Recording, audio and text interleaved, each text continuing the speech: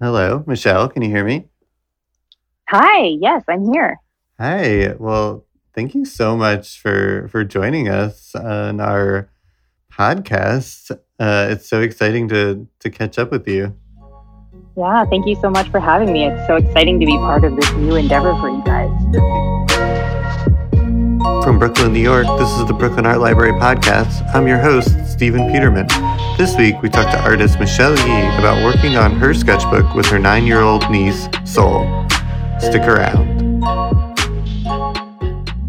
Yeah. Well, I'm gonna get into it. I'm really curious for you to share. I know you have like sort of a cute story of how you discovered the project. So why don't you tell us how you found out about us and how you ended up getting a book?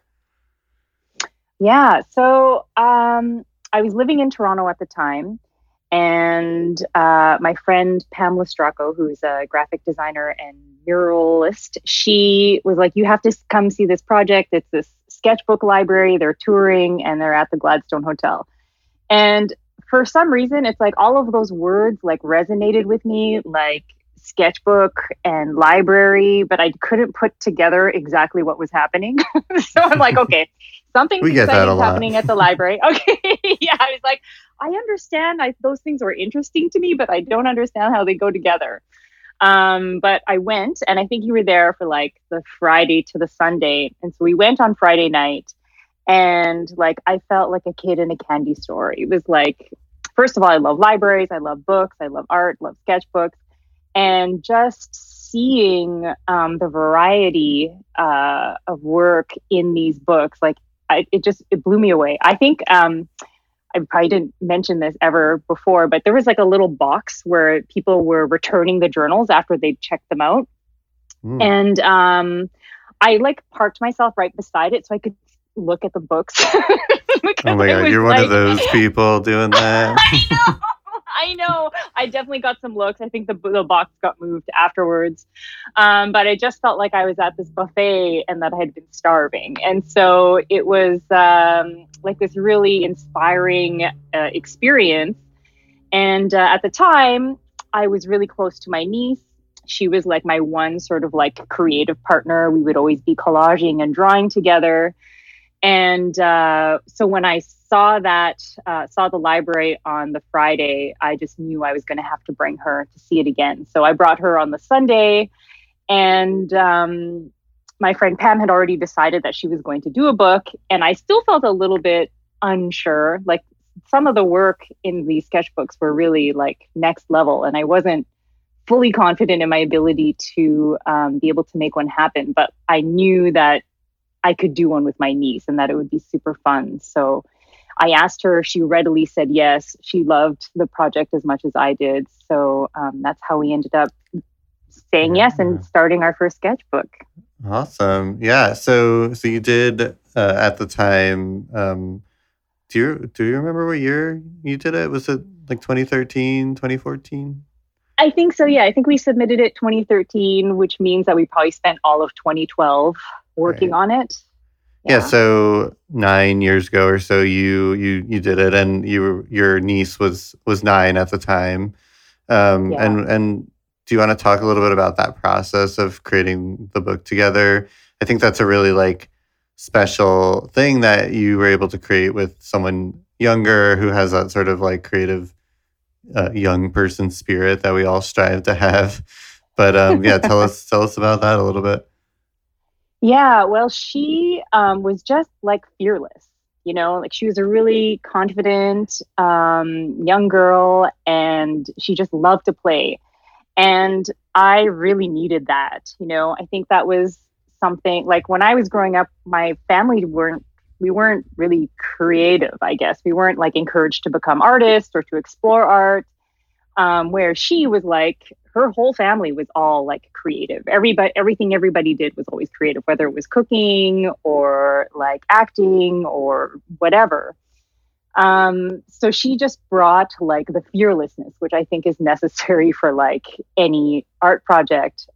Whereas like I kind of at least had like, I don't know, I had the scissors, I had like the X-Acto knives and the rulers and the self-healing mat. Like I had all the tools, but I don't think I had like the courage.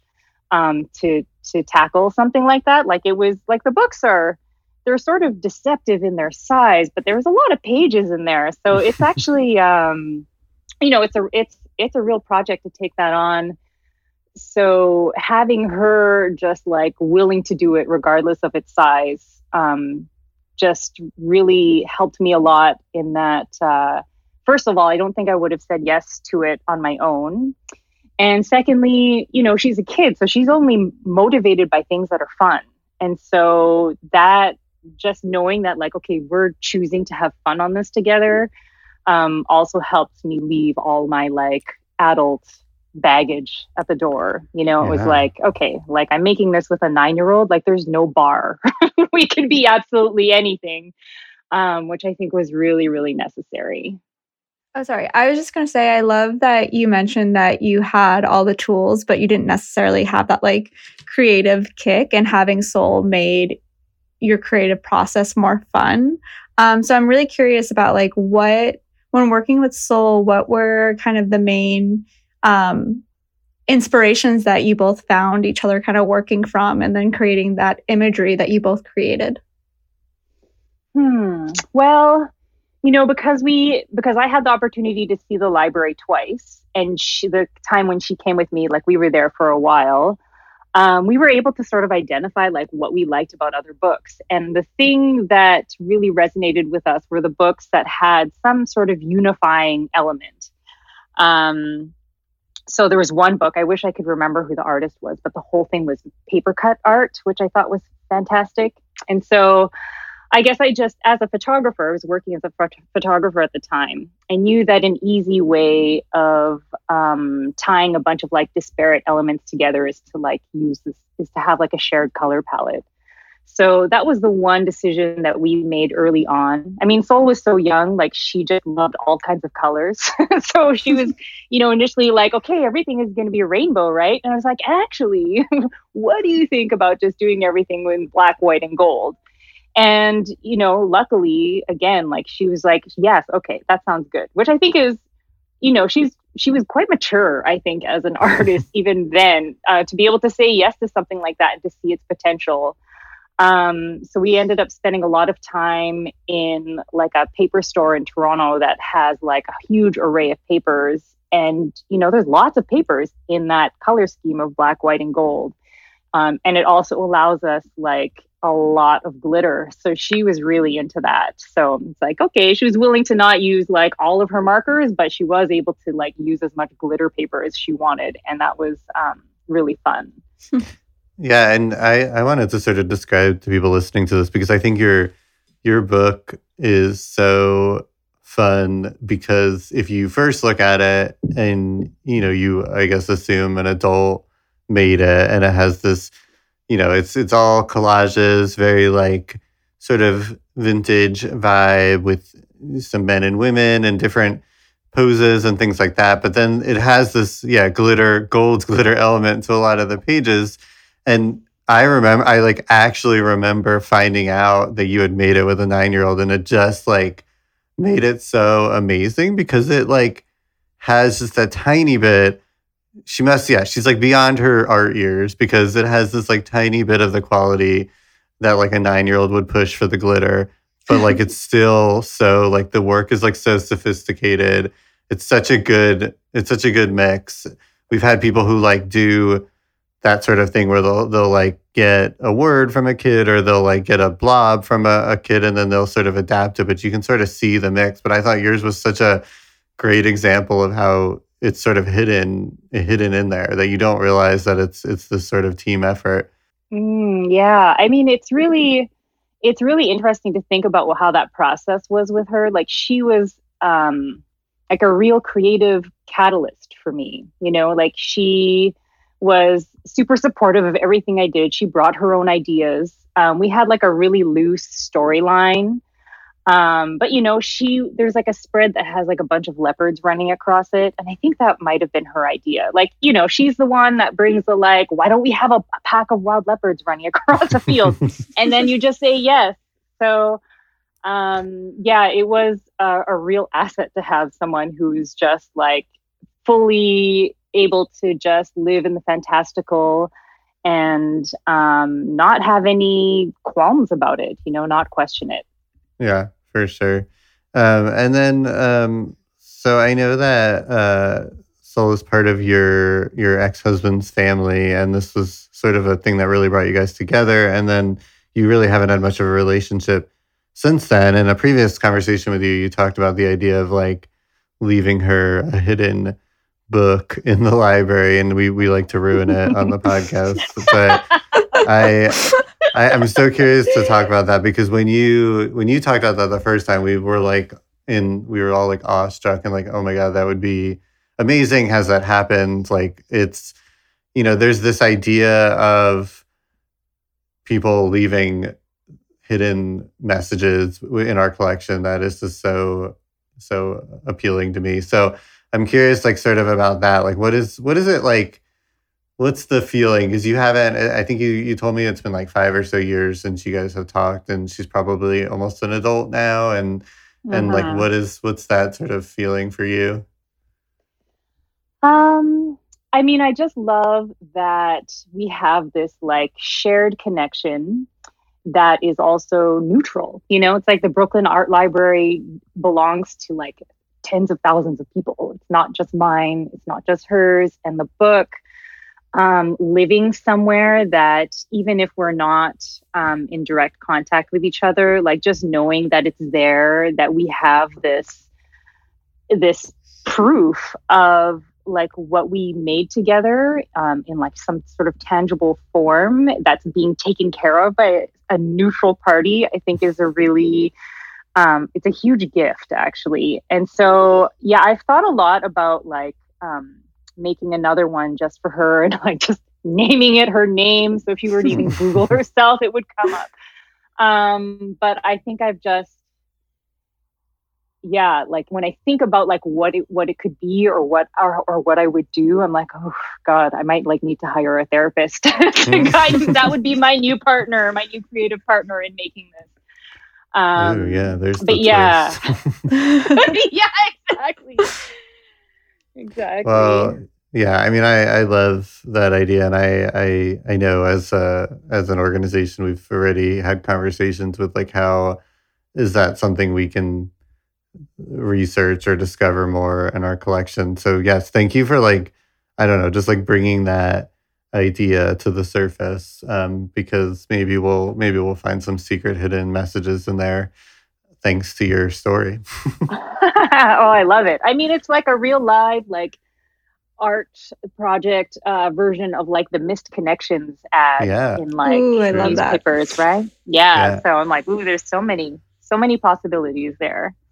Yeah. So you did this book, and we had been in touch a couple times throughout the years, and then we invited you to do a workshop at the library, and I think one of our previous staff members had like encouraged you to bring in something to sort of sell or bring out to the workshop, and that inspired you to make another book after that, August, it's called. You want to tell us a little bit about that? Yeah. So, I mean, I just think like the sketchbook project, the Brooklyn Art Library, you are like a gift from the universe because so many of my like significant like personal creative projects have been inspired through your organization. So at the time I had just come back from a trip with my current partner, and as you'd mentioned before, like I have an ex-husband and like a family that I'm sort of estranged from. And so being on this trip with my current partner, I just was having to be sort of confronted with this idea that like I'm meeting somebody's family again, and I have a family that I don't talk to anymore, and I'm like this divorced woman, which wasn't like an identity that I had ever imagined I would have for myself. And I didn't really know how I was going to, it sounds sort of extreme, but it's just like I didn't know how I was going to live as a divorced person. Like I didn't know how I was going to be rebuilding my life and my identity after this.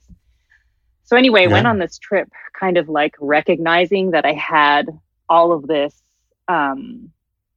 emotional baggage, let's just say, and that I had changed on this trip. So I realized that like any challenges or issues that I was having with my partner at the time were actually all rooted in my own beliefs about what it meant to be like a divorced person.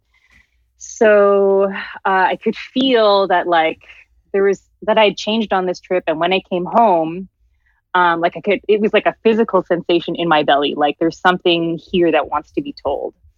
And at the time I was working on another book, which was like 5 years old, and I wasn't really getting a lot of momentum with it.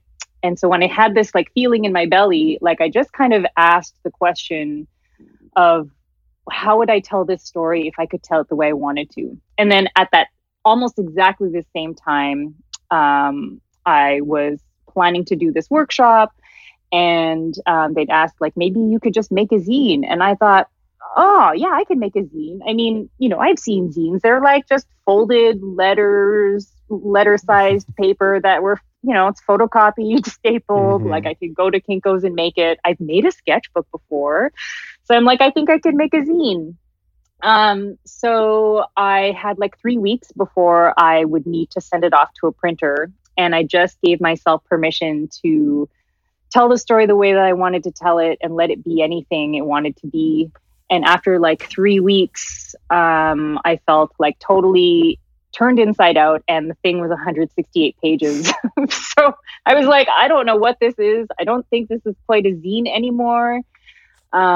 So over time, I just decided like, well, I have this thing. Why don't I just see how far I can go with it? And so then I, launched a Kickstarter for it. It now has like this slipcase, and, it's all like hand bound and fancy. And and that all came out because someone again at the Sketchbook Project like put out a little invitation, and I ran with it. Well, love that. Glad that we were able to continue your practice. And I guess that's sort of my last question, which is, you always have such nice things to say about us. And I know that both of these things that we helped spark were sort of good or impactful moments in your life. So I'm curious, like, is there a bigger impact you feel like the project had on you and your perspective of creating, or like other work that you've made? Is it sort of go beyond that, or do you feel like these projects are able to like live on their own? Well, I think one big impact that I don't think I can overstate is that seeing all of the sketchbooks that are in the library, either in the collection when you traveled or when you're actually in the physical space, it really drives home the idea for me that there's not just one way of expressing a story, or there's not just one way of making something. It's like everyone starts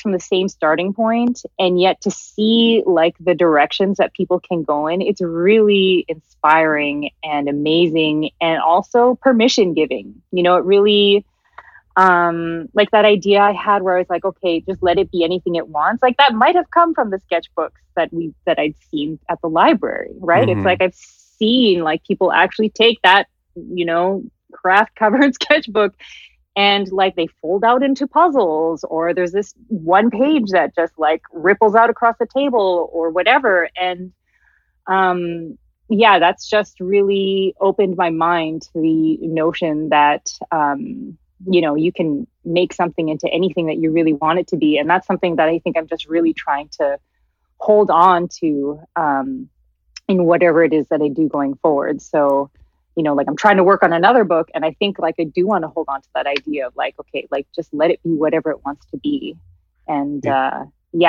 That's It's beautiful. it is. And we talk a lot about art fears, and we have an episode that we're working on that may come out before this or after, I don't know, but just this idea of there's a lot of rules we put on ourselves for art making. And I think the collection in general, the idea of it always came from this idea that like I felt like I needed a structure to even make my own things or be creative, and I hope that this can be enough for someone to realize that they can just make something. They don't have to hold themselves back, and it can be whatever they want, and it doesn't have to be impressive, or it can be impressive, whatever you want it to be. Totally. Yeah. Well, Yeah. thank you so much for doing this, for being a part of the collection, for sharing your story with us. It's been so nice to have you along on the journey. And very inspiring. Thanks so much. I feel like I'm just going to be, a satellite in your orbit forever and ever. We hope so. Yeah, that sounds great. I'm sure we'll have you back on season 2 of.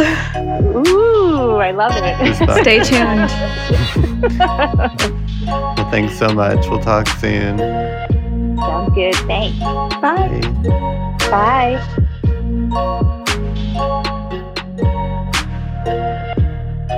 Thank you so much for listening.